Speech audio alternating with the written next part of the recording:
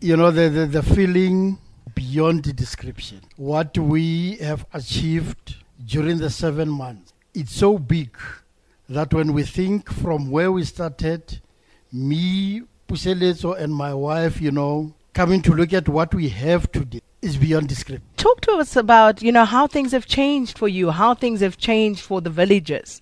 Really, it is a blessing and it is indeed a change to the life of the Budibe people. Like you have already explained, when we started, we had a problem of water.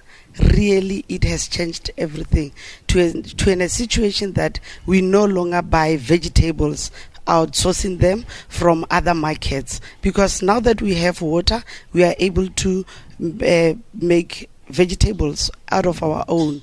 You remember when you came to us, you were only eating dust. Now it's a better situation. Where we are right now, we are having where we cook in a decent place. We are having where our parents, elderly people, do stay. It's really a blessing to our life. That's the members of Budibe and the community, they are very happy at large. And it is very simpler for us now to cater for them. And it is really a great blessing that we are doing to the community of us.